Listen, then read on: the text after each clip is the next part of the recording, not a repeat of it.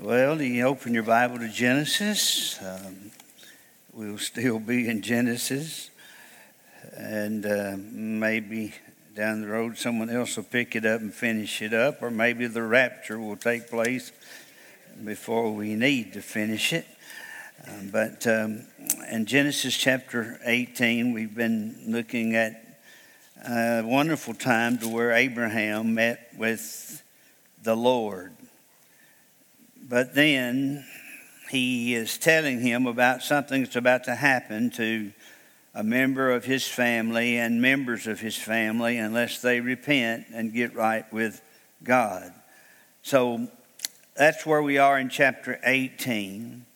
And God would not go into Sodom. God won't go in any house that's not where he's welcome. Are you with me? He won't come into any house. And what is our body? The temple of the Holy Ghost, right? So God's not coming into anybody that doesn't like him. And if you use it in a physical sense, God's not coming to a city that don't want him. And if he does come and they reject him, we'll shake the dust off and move on. And so God wanted to meet with Abraham and tell him what to expect and what was going to happen. And so we see that beautiful experience here, and we find how that he's called a friend of God and what great hospitality he showed the two angels and the Lord God who had showed up that day, the pre-incarnate Jesus Christ.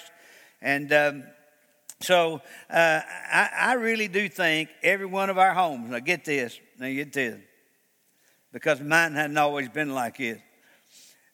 Our homes ought to be ready at any time for a visit from Jesus.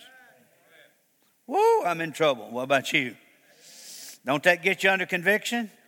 Our homes ought to be ready at any time for a visit from Jesus. It ought to be honest. It ought to be pure. It ought to be right. It ought to be loving. It ought to be holy. And so Abraham was ready when the Lord come, and they had that tremendous conversation among themselves, and he talked to him about Sarah, and she laughed, and God kind of shut her up. And then he talked to him about Sodom and told him about what was going to happen. And so when those angels get there sits Lot in the gate. He'd become a politician, and he had got him a spot in the gate by compromising and agreeing with the principles and values that had happened in Sodom. Now, friend, I am for Christian politicians. I stand behind Christian politicians. But I do not stand behind compromising Christian compromise. I just don't. I think if you are a politician, you call yourself a Christian, you ought to be a Christian on the House floor, on the Senate floor, just like you are in the church floor. And so Lot, he forgot that. And Lot decided he'd just take him a place at the gate where all the decisions was made, be the governor or one of the leaders, magistrates of this little town. And so here he comes as he's already compromised about every truth he knew. And there was that intercessory compassion that began to start taking place. And that's kind of where we're going to be tonight. Abraham is known as the praying man. What do we find Abraham always doing? Was he building altars, right? He's always building altars. He's praying and building altars, praying and building altars. That's the kind of man he was. He wanted to get close to work. So the Lord, you say, well, can I get close to the Lord? You sure can. Hebrews 10:22 says you can get close to the Lord. You can get close to the Lord. It wasn't designed for just a few people to get close to the Lord. God wants all his children close to him. And so here he thought that as they began to work their way down their conversation, and he found out that this city of Sodom was about to be judged, he started bargaining with God. Well, that's always a problem because you lose. You never win when you start bargaining with God. You might do all right at a yard sale or in a poker game, but when you get with God, He's going to win. Amen? So Abraham, in his heart, according to chapter 18, verse 25, God's going to do right no matter what. It don't matter what we do, God's going to do right. Don't ask why God did that. God did right. I used to have just an element of question about me in my heart about things that God would do. And I'd look back and say, God, why did you do that? Don't bargain with God. Listen, we know more now than we'll ever do. We've heard more now than we'll ever practice. And so God says, you just go ahead and you just keep on praying, and I'll take care of this situation. And so in verse 25, he knew that God would do right and that God would save the righteous. And so he got to adding them all up. And you can start adding them all up if you want to. After he got it down all the way from 50 to 40, and then he got to thinking, I don't know, that's a rough bunch down there, and my family hasn't been doing too good. Let's go to 30. And then he said, I'm not sure we can round up 30. So he said, let's go to 20. And the Lord said, well, if you can find 20, I won't judge it. And Abraham got to thinking, I better get it down to its lowest common denominator here. So he said, God, give us 10. God said, all right, 10. Lot was sure he could find 10.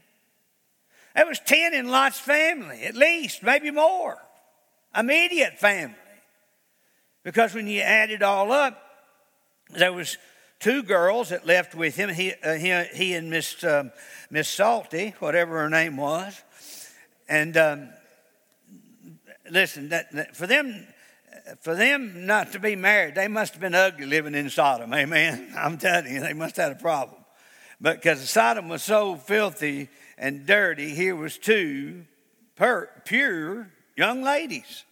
And so they left with Lot, Miss Lot. Well, the Bible also says he had 2 other daughters, and he had sons, plural, in law. So if you add that up, you got at least 8.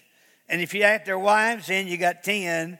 And so he thought, surely we can have 10 people and save this city. Now, what spared Lot? Lot was no better than the rest of them. He didn't live any better than the rest of them. Didn't talk any better than the rest of them. He didn't love any more than the rest of them. Didn't obey any more than the rest of them. What kept Lot alive?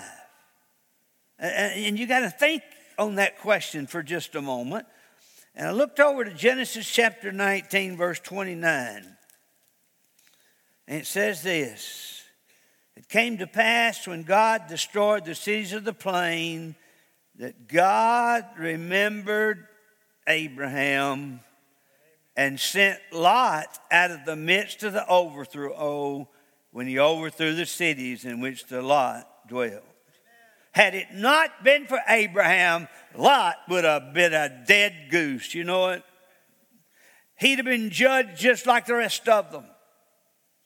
But you know why he didn't? He had a praying uncle.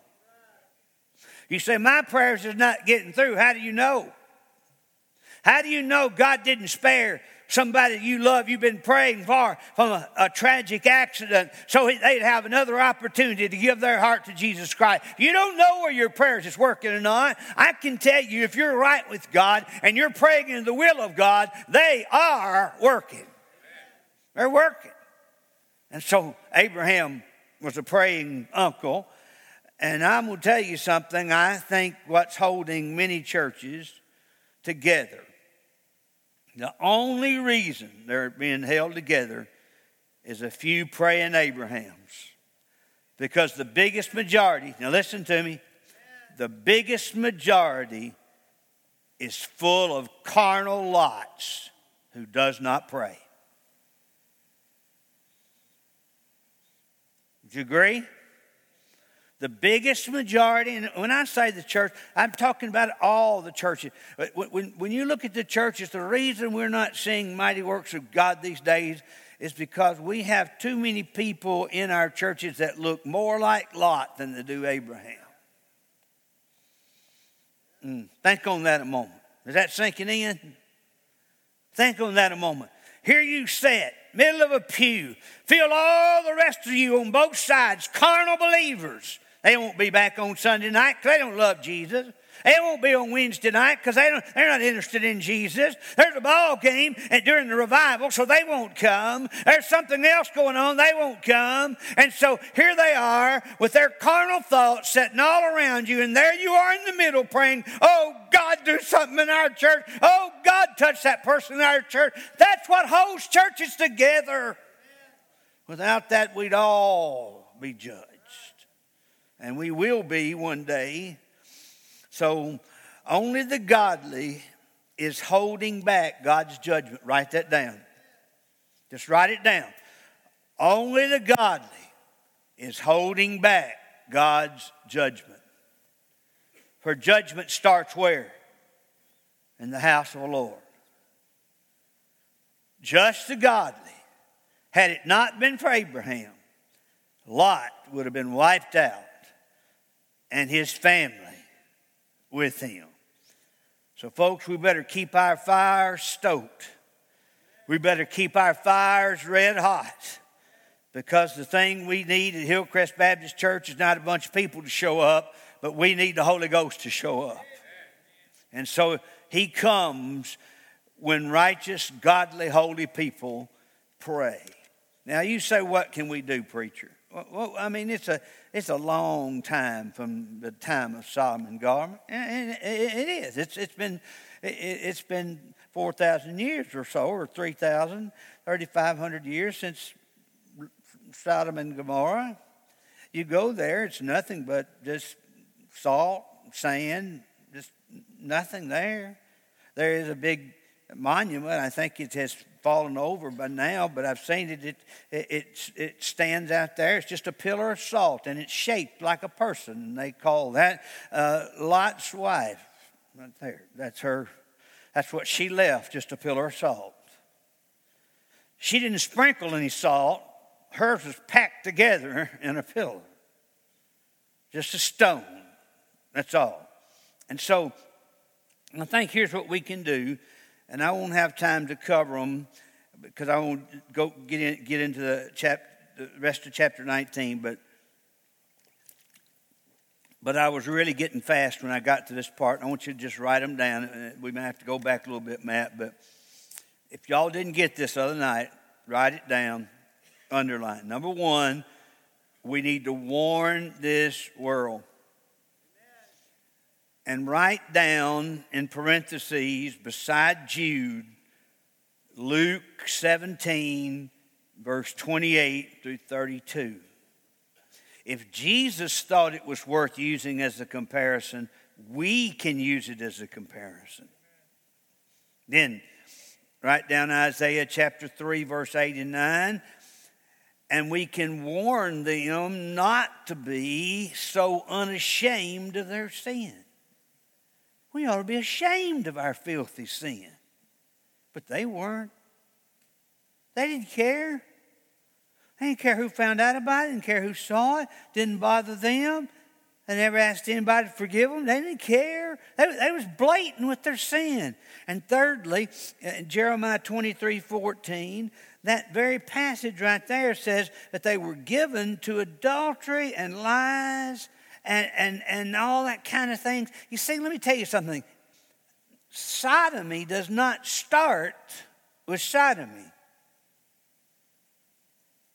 Sodomy starts with immorality. This one goes with that one. That one goes with that one.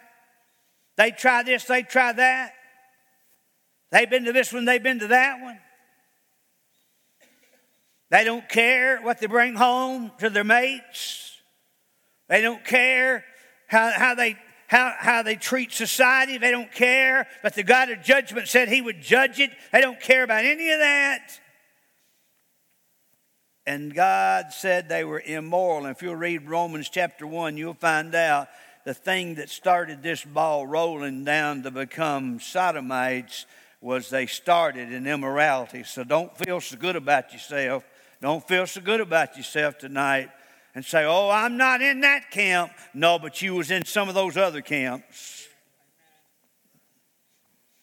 About 4 of you amen, about 100 of you ought to. Right? You know what I'm talking about. So Abraham rescued them, and when he did, they went right back to doing what they did. And so Abraham left it alone from that day forward. Now, last week we started in Genesis chapter number 19, and we just got a kind of a little piece of that. We kind of touched on it, and we talked about how it affects all the issues of our life. And I'm going to try to help you to see that tonight as we kind of work our way through. Because here's what people are saying. They're saying, I want to be able to live the way I want to, and I ought to be able to have that right. Nobody ought to tell me what to do in my bedroom. Well, is that true? Is that true? Well, what about a public restroom?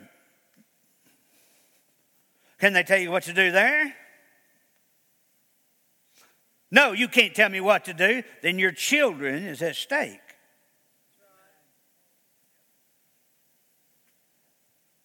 Yes, it is a moral issue. It's not just a one thing issue here. It's broad. Started with immorality, and it became that moral thing. It became prevalent. It required compromise religiously. The religion had to drop their order, and I could go on and on about that, and I won't. But they had to collapse criminally. They didn't really care what, people say, well, the crime is down. They must not be listening to the same news I am. Crime is down. You know why it's down? Because we can't prosecute anybody. It's not down. We're down. And we're lowering our standards and lowering our standards and lowering our standards. And we say crime is down while people are getting splattered in our streets every night.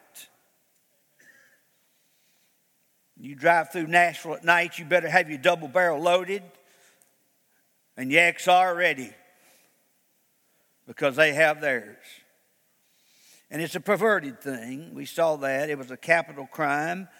They were to be killed for it according to God's law. And it was a contagious crime. It just kept on going. And then God condemned it in Romans chapter 1 as something he just could not stand, because it corrupted men. In verse 7 he says, and why should Lot expect anything else? If everybody else in Sodom was corrupt, why in the world would Lot think he wouldn't become corrupt? So that's how we see the progressiveness of this particular sin. And I know y'all think I'm old, but when I was a boy, this subject we're talking about tonight was only used in joking manners, because for the most part, we didn't believe they existed. A few of us believed that they existed, but they, and when you called people that when you got mad at them, I'm trying to be nice here. But the truth of the matter is, that word began to be a common used word. As a result, our morality was falling, so it became a common used word, because right behind it, pushing it down, was the immorality that was happening in people's lives, with no thought to what it would cause. So it crumbled the morals. There was constitutional madness. All I've heard about since I've been saved, and especially since I've been in the ministry, is constitutional madness. We become now these people, these sodomites, have become so aggressive now and fierce for their shameful rights. How dare anyone question their practice? How dare them? And so they take it to the Supreme Court. Surely the Supreme Court will do something. Oh, they did the wrong thing. It's a perishing thing. When you look at verses 10 through 13, it was destroyed by their own cries. Look at verse number 13. Y'all watching me? Not me, but the Bible. For we will destroy this place. Now listen. Listen why. Y'all looking at it? If you're looking at it, say amen. All right. For we will destroy this place because. Now here's the reason. The cry of them is waxing great before the face of the Lord, and the Lord has sent us to destroy it. Why are they being destroyed? Because they're crying for God to help them. Living like the devil. Change everybody. Change Sodom. Change our town so it don't get destroyed. Just don't mess with my life. And that's what I've found in my 40 years of preaching. People says you preach on whatever you want to, but I'm going to do what I want to do. You're not going to tell me what to do. I don't know how many times I've had people look me in the eye and say, you're not going to tell me what to do. I said, I may not tell you what to do, but one day God's going to tell you what to do. And they don't have an argument against that, except big old fist. So I'm careful what I say it to, but it was a perishing thing in verses 10 through 13. Verse 13, destruction was the only cure, it seemed, for Sodom. Why? Deuteronomy 29:23 says, like the overthrow of Sodom and Gomorrah, which the Lord overthrew in his anger. God is angry with the wicked every day, the Bible says. And God destroyed Sodom because he was angry. Now, his anger wasn't like our anger. Our anger usually becomes sin. He was angry because righteousness was ignored. And God was angry, so he, according to Moses' writings in Deuteronomy 29, but also look at the blindness.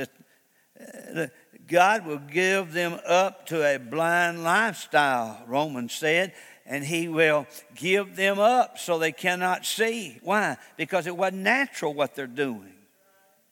It's not natural. It wasn't natural. If it had been natural, it would have been a totally different situation. This is not natural. So God give them up. Listen to me.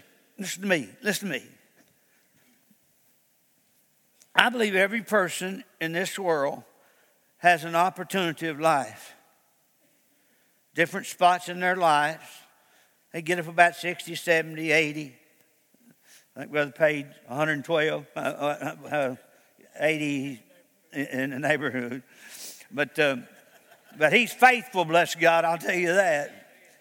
And I appreciate that. And so somewhere along in this space of life, we've got to get things right with God.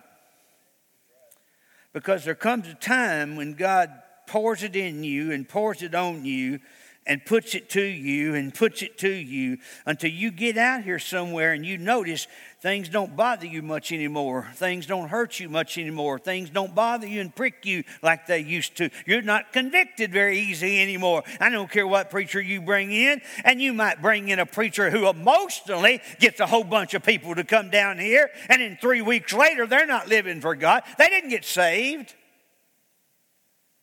They just made a profession.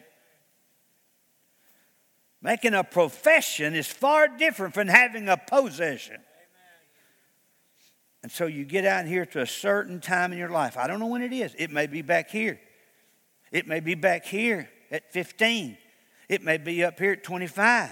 It may be up here at 55. I don't know when that line is. That's God's business. But some point in your life, God said, that's it. I've had enough. I don't know about you, but I believe America is teetering and tottering on the brink of destruction. Because God said, I have given you up. Basically, I've given up on you. You won't respond to me? There's others who will. I'll give up on you. That's what he does. Anybody who hadn't read Romans 1 lately ought to just go read it in this day in which we live, to be reminded of how God shows the progression of our sin. And so Abraham prayed for 10, and postponement of judgment only come by removing them or restraining them. That's the only way the judgment could happen. They would either have to change or they would be judged. Removed or restrained, one of the two.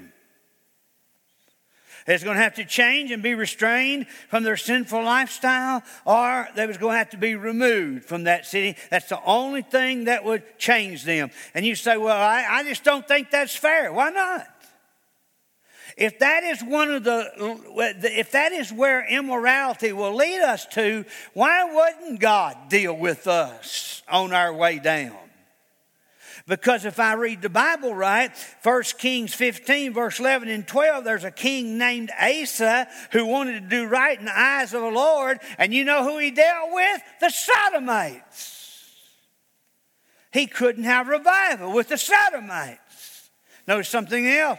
Read 2 Kings 23:7 sometime, and you'll find a godly king by the name of young Josiah. And Josiah said, I want you to go out here and I want you to get rid of all these brazen altars. I want you to throw all these idols down. I want you to get rid of all this filth and burn the Sodomites' houses and drive them out of the land.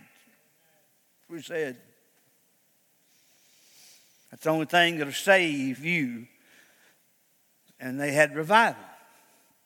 So when America falls like Sodom, I will tell you something. It will never return. We don't get a second chance. You say, where you find that? Isaiah 13, verses 19 through 20. You don't get a second chance. And so, as we kind of look tonight at this chapter number 14, it is a hard chapter. And as I look at it, I want you to see in verse number 14, it's probably that's going to be my last statement tonight, because I'm moving over to another message. But somebody wants me to finish Genesis before I go, and I'm going to have to preach like a Pentecostal to get that done. Now listen. This last message on the miserable lot that we find in his lost city. Was Lot saved? Yes, he was saved. But just by the seat of his britches, just like 1 Corinthians says, right? And so in this lost city, let's look what he lost. Y'all with me? In this lost city of Sodom, God's already given them up. He's going to judge. Let's look what they lost. First of all, Lot lost his witness, his respect. City life can do that to you.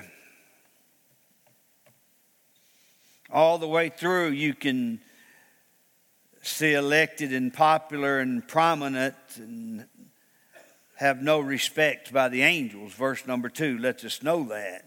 And not only that, he didn't have any respect in verse number 9 by the Sodomites. They didn't even respect him. Folks, listen, you don't fit in anywhere if you're a Christian out of the will of God. And if you're having a big time on Saturday night at the Silverado or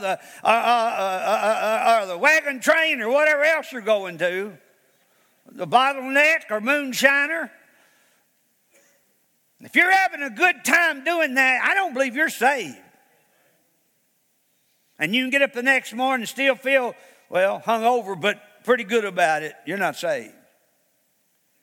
And so he begins to say how he lost respect.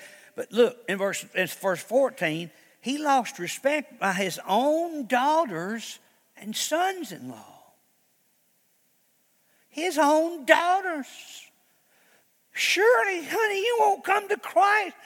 God's fixing to judge. See the fire coming. It's going to judge. Get right. Go with us. We're leaving now. And they laughed. And those old carnal sodomite boys they'd married, they laughed. And lost respect. You think he'd have made the choices right then he made if he'd have had a chance to turn back? No. A city without a witness is a lost city. Say that with me. A city without a witness is a lost city. Now, I'm going to give you these 4 things and we're going home. Why? Number 1, a city without a witness means there's no protection for the city without the Lord. The Bible says that God protects our cities. I believe that. I do. I believe that the more righteous our churches become, the more we walk with God in our churches in a city, that God will bless the city whose people walk with God. I do. And then there's no praise in the city without the righteous, according to Proverbs 11, verse number 10. There's no praise. We don't want to get too excited. You know what?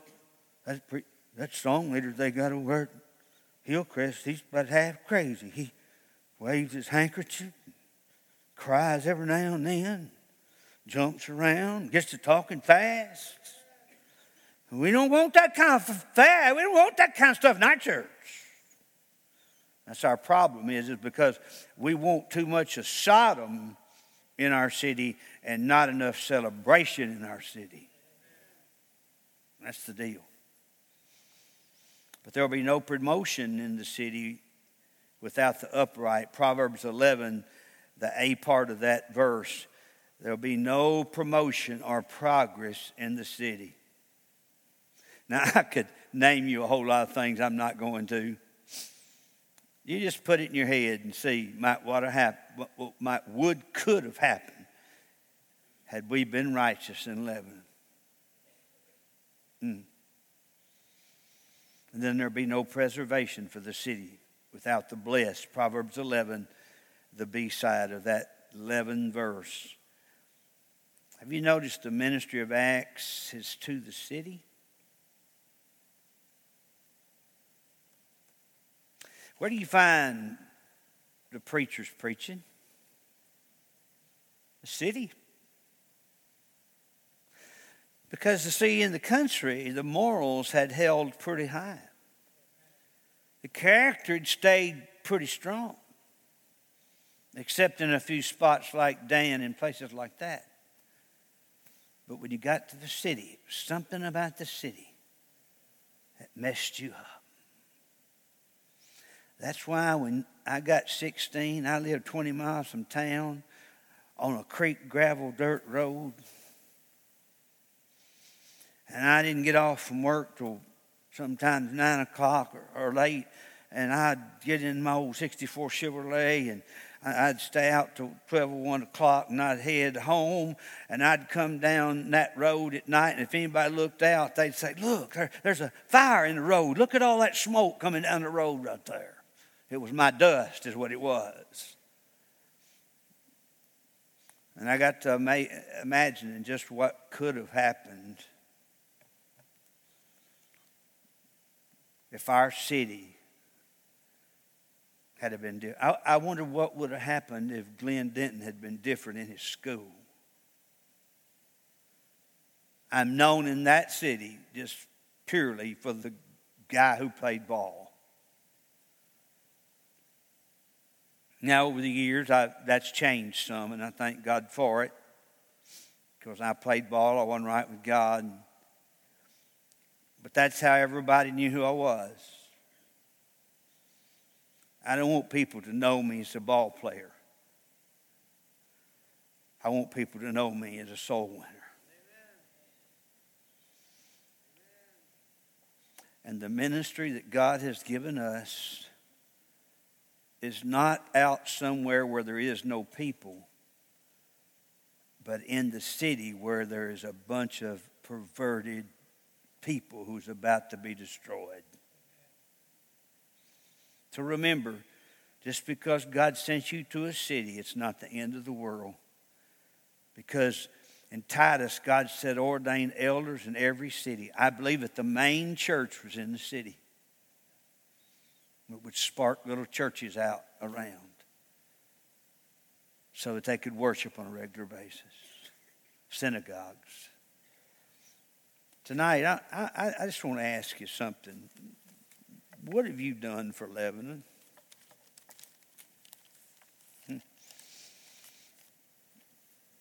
What have you done for Lebanon? I had to ask myself that question. What have you done for Wilson County? What have you done for Tennessee? What have you done for Lebanon? What have you done? And I want to say, well, God, I preach every Sunday. Yeah, but there's a lot of other people preaches every Sunday.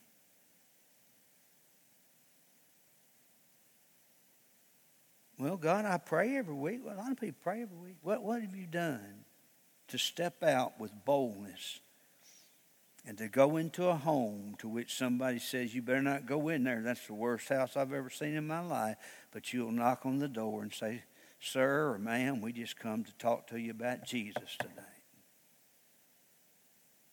It separates the men from the boys, right? Or the girls from the women, if you prefer, ladies. So tonight, I know we're not going to change our town overnight, but wouldn't it be great if God decided to bring somebody here who could take it on far enough to change this city through Jesus Christ?